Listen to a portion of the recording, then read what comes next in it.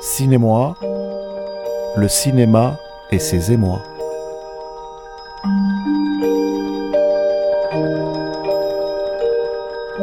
Chers auditeurs de Radio Grenouille, bonjour. Cinémoi est un questionnaire de cinéphilie auquel se sont prêtés 5 cinéastes invités lors de la 34e édition du FIDMarseille.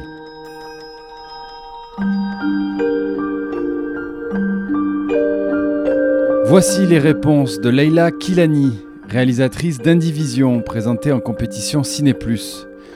Une saga familiale sur les hauteurs de Tanger, au milieu de la forêt. Lina, adolescente passionnée par les oiseaux, tente de trouver son chemin au cœur des intrigues et des conflits domestiques.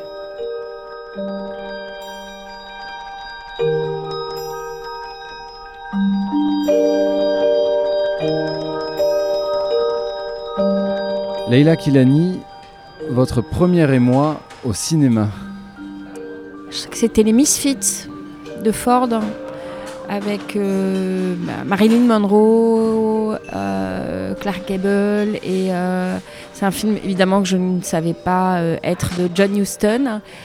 Et il y avait comme ça des moments qui m'ont fait tournoyer. Alors j'ai découvert ça quand j'étais plutôt enfant, je ne peux pas dire exactement quand. C'est un moment de vertige que j'ai gardé très longtemps avec des images totalement inscrites dans mes rétines. Et quand je l'ai redécouvert totalement par hasard un soir sur une petite télé pourrie quand j'étais étudiante en noir et blanc, et ben voilà, ça a été là encore une espèce, c'est comme un trou physique que je retrouvais. Donc c'est c'est un film qui m'a d'une certaine manière, c'est le premier moment de saisissement. Un film qui vous a donné envie de changer de vie. Je crois que c'est Chungking Express ou un autre titre de Wong Kar-wai où j'ai eu envie d'aller manger des nouilles au milieu de la nuit à Hong Kong, de traverser la nuit, d'être fauché, de tout inventer avec une forme de flux désordonné où la beauté était partout dans plein de petits instants et il y avait de la fantaisie avec des personnages qui me paraissaient à la fois extrêmement proches et peut-être totalement lunaires, donc j'avais envie d'aller sur la lune avec eux. La plus grande émotion physique qui vous est traversée lors d'un film? Je crois que c'est tous les films d'espace, enfant où ça commence par la série Cosmos. C'est toujours à la fois hyper angoissant parce que c'est vraiment une projection physique où on se dit mais qu'est-ce qui se passe si jamais on peut jamais y retourner, si on est perdu, et que j'ai retrouvé avec Ad Astra, je crois, le film, voilà, et ce sentiment d'angoisse enfantin et de rapport en fait vraiment au physique et métaphysique. C'est quelque chose de très primitif, très enfantin et à mon avis une angoisse qui a dû donner lieu aux religions ou je sais pas. Mais je crois que dans ce type de mise en scène et d'espace cinématographique, en fait d'espace tout court, il y a quelque chose de très archaïque comme peur en fait. Et donc c'est ce film-là en dernier, mais même des séries comme Cosmos, voilà. Ça provoquait chez moi une espèce d'abstraction terrifiée et en même temps aspirante. Voilà. Une image qui vous hante? Il y a beaucoup d'images qui me hantent, mais une image la plus troublante, c'est, je crois, Panic à Needle Park, qui est un film d'amour fait dans un espace qui est des plus violents et des plus étranges. À la fois, c'est un espace d'étrangeté. C'est un rond-point de Tox à New York au moment où il y a une grosse crise de manque. Et c'est un film d'amour là-dedans. Et à un moment, Al Pacino arrive vers Kitty, je me souviens plus de son nom précis, celle qui joue l'héroïne, parce que c'est une histoire d'amour. Et il s'approche d'elle et ça ressemble vraiment à une espèce de moment amoureux absolu et de chavirement parce qu'il se rend compte il lui touche le visage et il sait qu'elle a basculé, elle aussi. Et ce basculement, c'est dans la drogue, mais je ne sais pas où c'est aussi ailleurs. Et je trouve que c'est un des moments les plus... c'est une des images les plus étranges, les plus dérangeantes, parce que c'est pas sur la toxicomanie, c'est sur la bascule. Voilà, un moment de bascule avec des gestes extrêmement simples et dans une histoire d'amour avec une étrangeté qui est celle de l'addiction. Et donc il y a quelque chose qui m'a physiquement hantée. Chaque fois que je pense à ce plan-là, il y a une émotion comme ça qui remonte avec... à la fois, on est totalement perdu. C'est énigmatique et on est pris dans les viscères. Vraiment, ça fait mal. Ça fait mal, ça fait du... Enfin voilà, c'est indescriptible. Un film que vous auriez aimé ne jamais voir. Alors, je ne sais pas s'il y a des films il y a des films où je me suis emmerdée, il y a des films que j'ai détestés, mais il y a un film que je n'ai jamais réussi à voir. Alors, c'est l'Empire des Sens. J'arrive jamais à aller au-delà de 10 minutes. Donc c'est pas un film que je n'ai pas vu, enfin que j'aurais aimé ne pas voir. C'est un film que je n'ai jamais réussi à voir. Un acteur ou une actrice que vous suivriez dans tous ces films. Ben Mendelsohn, qui est un acteur australien, qui a une espèce de partition à la fois extrêmement... je sais pas, un peu shakespearienne et en même temps très moderne. Il est tout le temps en train d'inventer des choses avec un impact grand public et à chaque fois je trouve qu'il réussit à être dans une tradition comme ça du théâtre quasi élisabétain et en même temps d'être dans des choses totalement pop, moderne, où il est et puis je sais pas, il arrive à être aussi très chaman grand public, donc j'aime beaucoup en fait. Un réalisateur ou une réalisatrice dont vous attendez le prochain film. Jane Campion, et puis le réalisateur le nom m'échappe. Farhani, celui qui a fait Dans ma tête un rond-point et puis Route du désert. Il y a ce qu'il propose, tous les deux, c'est-à-dire comme réalisateur à des points très différents. Jane Campion étant un peu une grande prêtresse et qui à chaque fois réussit à se mettre dans un rapport très juvénile en fait. À l'invention, et j'aime beaucoup ça. Elle fait pas du tout système de ses films et du coup il y a quelque chose de très simple, très originel comme cinématographique, j'aime beaucoup. Et Farhani, pour à chaque fois sa proposition formelle et structurelle avec des histoires qui sont qui pourraient tenir à rien du tout. Et il invente des récits, voilà. Donc il y a une puissance cinématographique en devenir et j'ai vraiment envie de voir le prochain. Un réalisateur ou une réalisatrice injustement méconnu. J'ai peur d'être un peu ignorante en considérant qu'il est méconnu.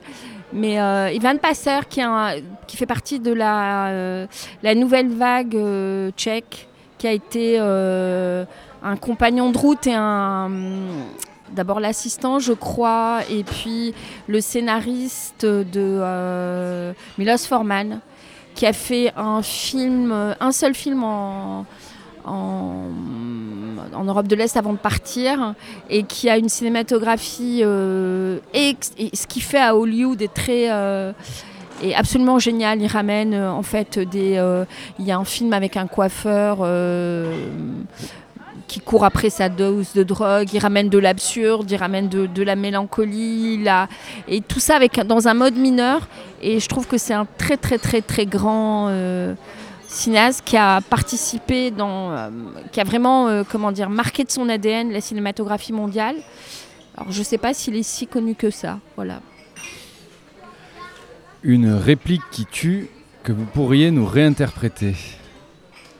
Je crois que c'est dans La vie est un long fleuve tranquille, quand la fille groseille doit quitter son amoureux qui est un lequénois, elle lui dit on va pas se voir pendant 4 semaines, et elle lui dit je me laverai pas pour garder ton odeur. Et c'est quelque chose qui moi voilà, à chaque fois m'a fait exploser de rire et que j'ai répété. Et cette actrice a un phrasé, une manière de comme ça d'inventer des phrases qu'on s'est tous répétées, comme vous êtes orienté plein sud, voilà. Donc et puis je me laverai pas pour garder ton odeur. C'est voilà, c'est une réplique culte pour moi. Bonsoir mon chéri. Sois pas triste, un mois c'est pas long. Je me laverai pas pour garder ton odeur.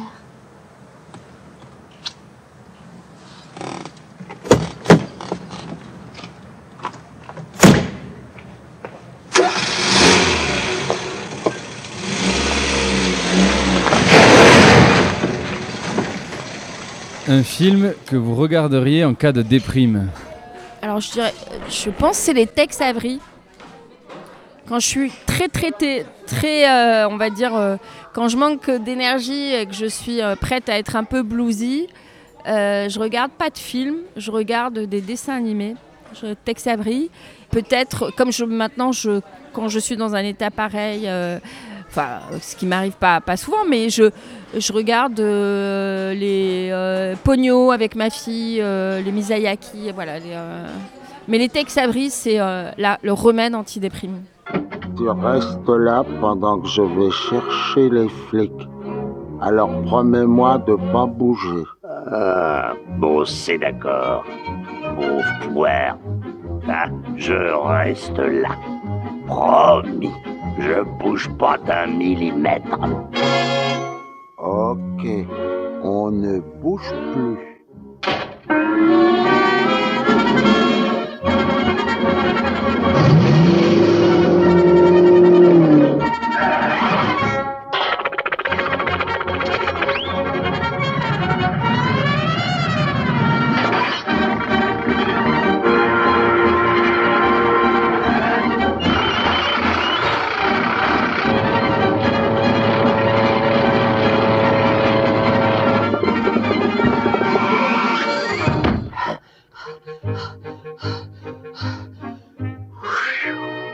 T'as bougé, pas vrai?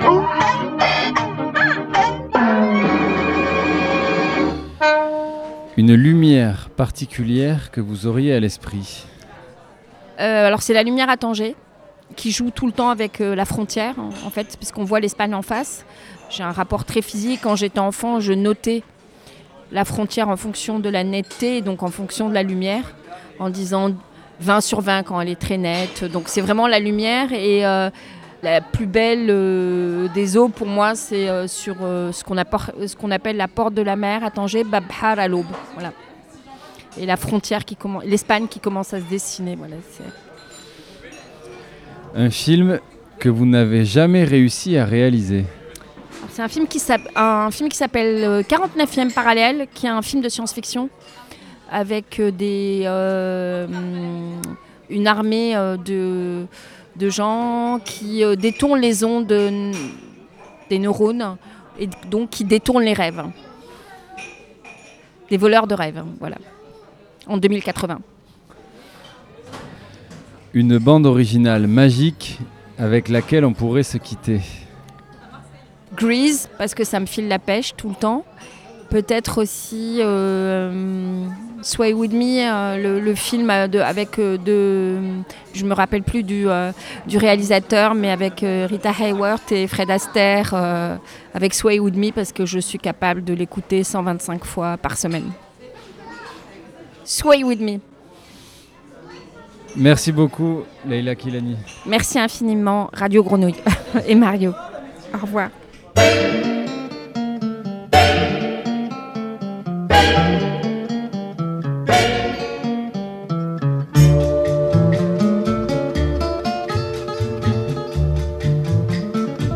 When marimba rhythms start to play, dance with me, make me sway like the lazy ocean hugs the shore.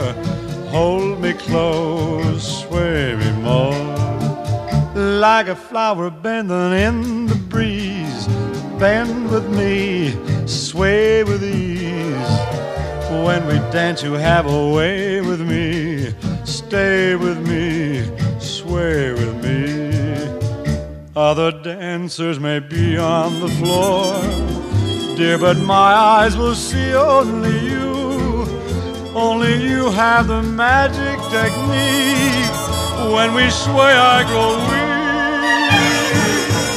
I can hear the sound of violins long before it begins. Make me thrill as only you know how. Sway me smooth, sway me now.